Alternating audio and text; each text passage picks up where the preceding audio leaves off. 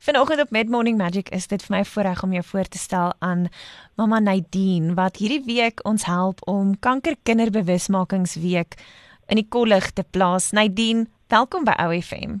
Baie dankie Jolanda, ek waardeer dit. Nou jy is op 'n besonderse pad. Vertel vir ons gou vinnig, hoe oud is jou dogtertjie? Wat is haar naam en waarmee is julle tweeetjies op die oomblik besig? My dogtertjie se naam is Jannik Venter. Sy is gediagnoseer op 6 maande met neuroblastoomkanker. Sy word 3 jaar oud nou die 10de November.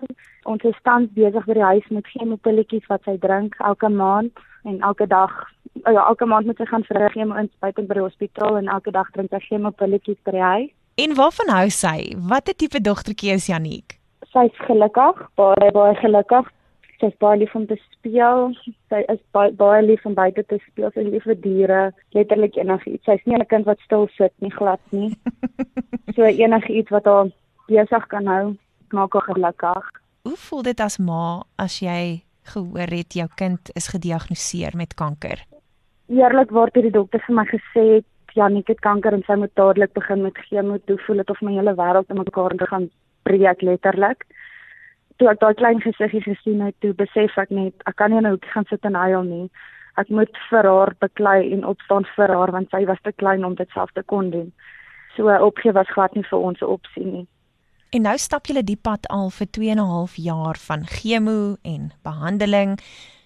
Onlangs het julle slegte nuus ontvang. Wat het die dokters vir jou gesê? Sy het begin met chemo vanaf sy 6 maande oud is en die chemo, sy het al die simptome gekry, maar die chemo van daai tyd af tot en met nou toe het glad nie gewerk nie en sy was op 'n hele paar verskillende tipes chemo van baie sterk af na swakker toe, maar die dokter het ons nou met die laaste scan laat weet haar gewas is 20% groter en daar's niks meer wat hulle vir haar kan doen nie. Maar hulle gee nou net die chemo waarop sy tans is vir haar, laat die gewasie in stand kan bly en laat hy nou nie vergroot of versprei nie, maar ons het nou behandeling in oorsee gekry waartoe ons al kan vat. Hoe werk dit wanneer 'n mens nou die dokters plaaslik vertrou en weet dat hulle 'n plan het en nou is die volgende plan om oorsee te gaan? Hoe werk dit en wat kos dit? Dit het ons 'n hele ruk gevat om navorsing te doen en in kontak te kom met die dokters. Ons het al Jannik se mediese verslae en alles gestuur vir die dokter in Texas toe. So ons wag net vir terugvoering van hom om te hoor of sy kwalifiseer of nie. Maar ons het bietjie gaan uitvind dit gaan ons bitter baie geld kos en my skoonma het nou die dag uitgewerk, dit gaan so oor R1 miljoen kos. Vir behandeling alles en is $25,000 'n maand vir medikasies wat sy in Suid-Afrika gaan moet neem. Waar kan mense meer uitvind oor Jannik en julle help om hierdie groot bedrag geld dalk moontlik te maak?